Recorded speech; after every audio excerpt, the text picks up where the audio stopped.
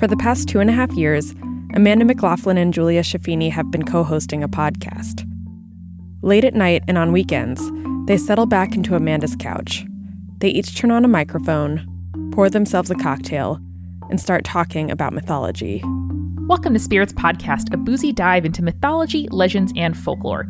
Every week we pour a drink and learn about a new story from around the world. I'm Amanda. And I'm Julia. And this is episode 115, The Epic of Gilgamesh.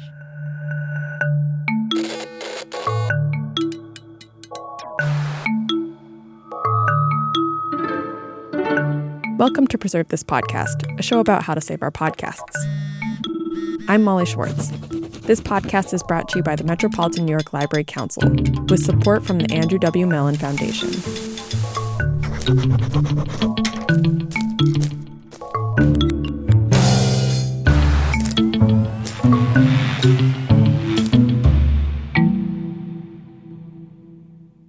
If this is your first time tuning in to Preserve This Podcast, I suggest you go back and start listening at the beginning. This is a 5-part series where we teach podcasters how to preserve their files.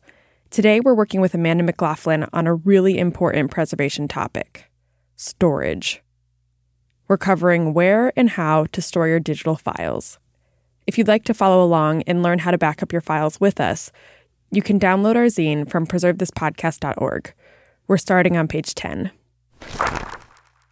Amanda started the Spirits podcast with her best friend Julia Schifini as a side project. Now, their show has over 100 episodes, and each episode gets about 20 to 30,000 downloads. She recently quit a stable day job to start a podcast production company called Multitude.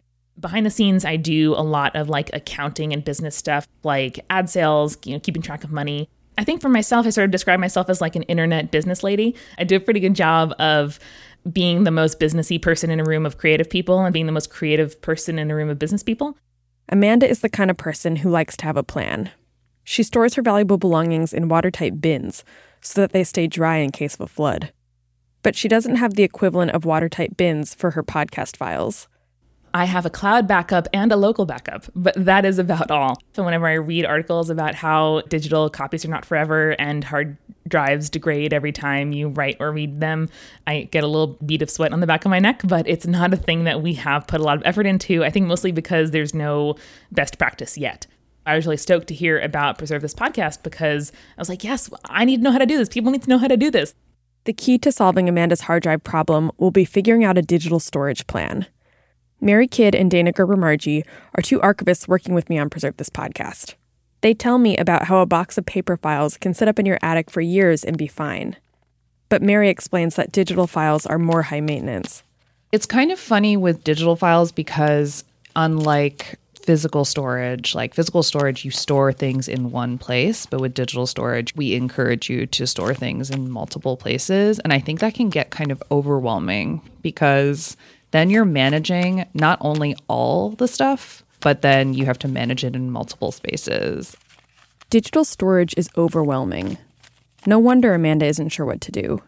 Which brings us to a Sunday morning in December. Hi, how's it going? I'm Amanda. 3 members of the Preserve This Podcast team are heading up to Queens, New York. We're on our way to Amanda's apartment. I was there, and so was Mary Kidd, the archivist you just heard from, and Sarah Nguyen, our project coordinator. Amanda had picked up some bagels from down the street as a bit of a bribe to get one of her fellow Multitude producers to join us. I'm Eric Silver. I am the co-producer of Join the Party and Horse, which are 2 podcasts that are on the Multitude Audio Collective. I'm the one who posts to Patreon and Libsyn and to the website. That's why Amanda's teaching me how to do this, so that I don't lose all of our stuff. Amanda opens her laptop and plugs in her hard drive. Mary pulls out a couple copies of the zine. She hands them to Amanda and Eric. Before we jump into that, how are you feeling about this whole process and any sort of first thoughts or impressions? I feel worried about being very bossy and making the other people who I work with to be like, excuse me, did you brush your teeth tonight? Excuse me, are you archiving your files properly? How are you feeling about this process? I'm curious. I'm not the most organized person. This might take a little while to get used to, but I know that it's for the best. I guess I kind of trust G Drive and Libsyn to be okay with our episodes. So maybe that's me being silly that I think that Libsyn is going to take care of me. Eric knows firsthand that you shouldn't trust someone else to save your work. He was working at Gothamist in 2017. I was being an intern, but I did write like 5 articles that I was really proud of. And then, of course, what happened to Gothamist, it got shut down. After Gothamist got shut down, the entire site went blank. All of the hundreds of articles that people had written for the publication disappeared from the web for a few days. The servers were down, the hosting was down, you just could not access your articles. And I thought to myself, I did not save any of these. I did not turn them into a PDF. I don't have them anywhere. I mean, the internet is supposed to be this boundless publishing platform, and then all of a sudden it can disappear. So has Eric changed his ways and started backing up his podcast? Not exactly. I still don't do it, though, which I think is bad. But at the same time, I guess since I have control over my podcasts, I'm not worried. I hear this a lot from indie podcasters, that their content is safe because they publish it themselves. But here's the thing. It's just not true. Amanda learned the hard way that platforms like Google Drive and Libsyn aren't totally trustworthy. She's been self-publishing content since she was in middle school. I was in like old school fandom from 2001 or so. Amanda was blogging on LiveJournal and posting videos on YouTube. I was around for like LiveJournal deciding that anything gay has to be deleted, or Delicious, the bookmarking service that everyone loved, suddenly just died.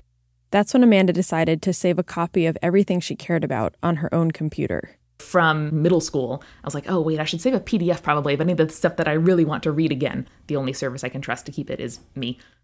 But now that she's running a company, she needs to extend that trust to her team. Okay, it's time to get to work. We're at Amanda's kitchen table, ready to go. Well, at least some of us are ready.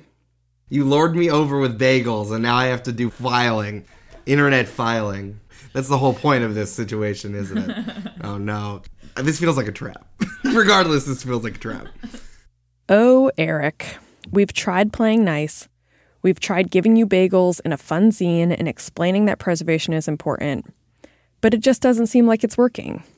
So I guess it's time to resort to some good old-fashioned archivist scare tactics.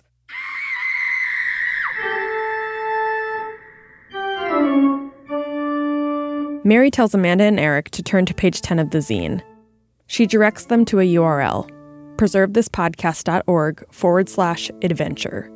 On this webpage, Amanda and Eric find a game. It's a choose-your-own-adventure game. Eric starts to read out loud as he scrolls through the webpage. 'Tis a sweltering, dark, and stormy summer evening in July. You are a hard-working indie podcaster coming up on a deadline. A cup of coffee is definitely in order. You drop your cup. Coffee spills everywhere, all over you, all over the floor, and all over your laptop. In this game, the fate of your podcast depends on whether or not you have a backup plan. To see what happens if you have a backup plan in place, click here. Otherwise, click here to see what happens to you without a backup plan in place.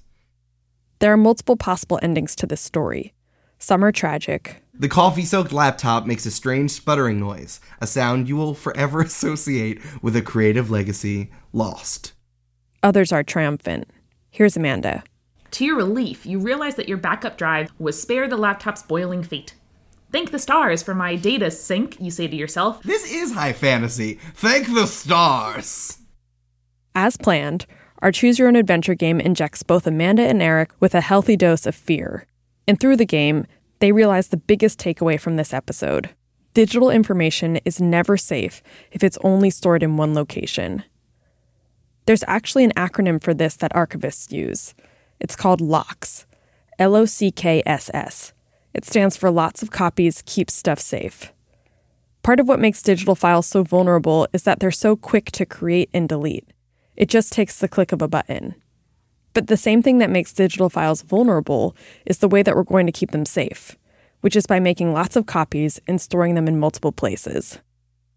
And Mary has a system for making this many copies. It's something called a 3-2-1 backup plan. 3, 2, 1. That basically means that you keep 3 copies of your files. 3, 2 of those copies should be on 2 separate devices. 2, And then 1 copy should be far away from you. 1. So let's break down the 3-2-1 backup plan. going number by number. 3, 2, 1. The 3 stands for 3 copies. That means that for all the files you care about saving, you'll want to have 3 copies of them. That way, if anything happens to one copy, or even 2 copies, you have a backup to your backup. Here's something really important to know about making copies. It's always best to store an uncompressed version of your audio files. Uncompressed files are bigger. They include more data about your file. WAV files are uncompressed. MP3 files, on the other hand, are compressed. That means that data has been removed from the MP3 file to make it smaller, which makes it easier to store and transfer. Your human ear probably can't tell the difference between an uncompressed audio file and a compressed audio file. That's because compression systems were designed so that people wouldn't be able to know the difference. But your computer can tell the difference. Pretty much all podcasts are required to be uploaded as MP3 files, but you should still save and preserve uncompressed copies of those files. And again, those are WAV files. The more data you keep with your file, the less likely it will decay or corrupt in the future. Okay, so that's the 3 in 3, 2, 1. 3 copies. 3, Moving on to the 2. 2, The 2 stands for 2 devices.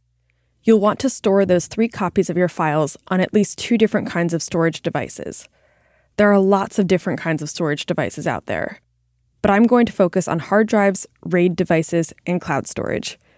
All of these storage options have different strengths and weaknesses. So which is best? Which storage device should podcasters use? To help decide, we're going to play a game of Storage Showdown. Bam, bam, bam, bam, bam, bam, bam.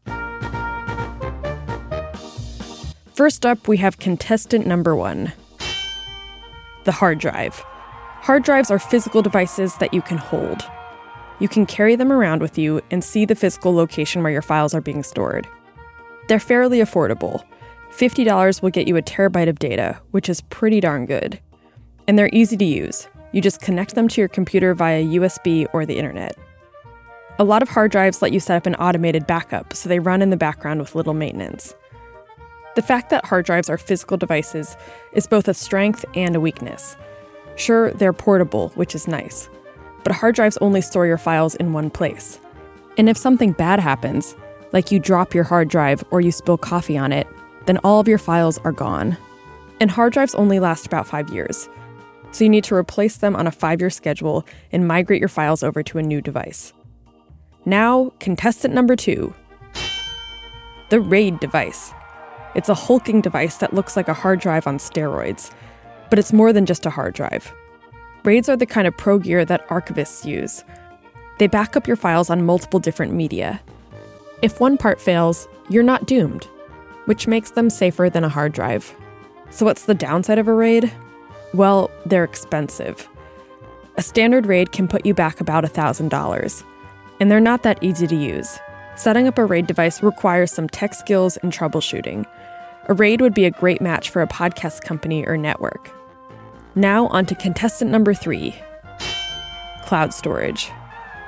Compared to hard drives and RAID devices, cloud storage feels kind of magical. It's free or low cost. It makes your files accessible from any computer. Cloud services store data in a bunch of different places around the world, which creates redundancies that keep your files safer. Almost everyone who makes a podcast today uses some kind of cloud storage, whether it's Dropbox, Google Drive, or Amazon S3, or cloud storage that's more designed to back up your files, like Backblaze and Carbonite. But the truth is, the name cloud storage is pretty misleading. Cloud storage isn't vapory or ethereal. Data stored in the cloud isn't stored somewhere in the sky. Data that's stored in the cloud is just stored on other people's computers. The cloud is all around us. It's in buildings and on servers. The tallest data center in the world, where some of the cloud lives, is right next to the Brooklyn Bridge. But what makes the cloud convenient also makes it dangerous. With cloud storage, we're relying on a third party to store our files, and that leaves so much outside of our control. We have very little information about where our data is being stored or whether a service is changing the metadata. And perhaps the most dangerous thing about the cloud is that most cloud services are based on a monthly subscription fee. So once you stop paying that monthly bill for the cloud, you lose access to your files. And eventually they'll get deleted. So while there's a lot of good things that the cloud does, it's just not safe to rely on the cloud as your only backup. I'm going to be honest, there's no real winner in this storage showdown. The hard drive, the RAID, and cloud storage all do different things well. That's why the key to backing up your files is to diversify across different kinds of devices. Something can always go wrong with any one storage device. But if you store your files in different places, it's unlikely that everything will go wrong on every device at once. So, to recap, 3, the 3 in 321 means 3 copies of your files. 2, The 2 means 2 devices. 1, Which brings me to the 1. The 1 means you should store 1 copy of your files in a place that is geographically far away from you. Now, cloud storage companies could be storing your files far away from you, but it's not a guarantee. I live in New York City, and it's entirely possible that Dropbox is storing my data on servers that are in New York City. So in the hypothetical that a major flood hits New York City, like what happened during Hurricane Sandy, my cloud storage isn't going to save me. All right, so now the logistics of it all. If you're ready to set yourself up with a 3-2-1 backup plan, but you're wondering exactly how to do it, you can follow Mary's example. Mary is an archivist by day, but she's an illustrator by night. She even illustrated our Preserve This podcast zine. She creates her artwork on her home computer that she shares with her husband, Brian, who's a musician. Between the two of them, they create a lot of files. Mary uses a 3-2-1 backup plan for the files that she and Brian make on their home computer. Here's how she does it. We have a backup hard drive, a new one. So we back up to that once a day, and that's automated. Every night, Mary's computer is backed up to this drive. Mary uses Apple Time Machine on her Mac to schedule a daily backup, but you can also do this on Windows by setting up a backup in the System and Security section of Control Panel. So that's 1 copy of Mary and Brian's files on 1 device. I also sync up to Dropbox, so I pay for about 1 terabyte's worth of storage.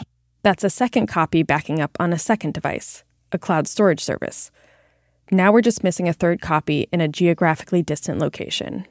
I have what is called a backup cloner, a hard drive cloner. You press a button and it clones that data over to the other drive.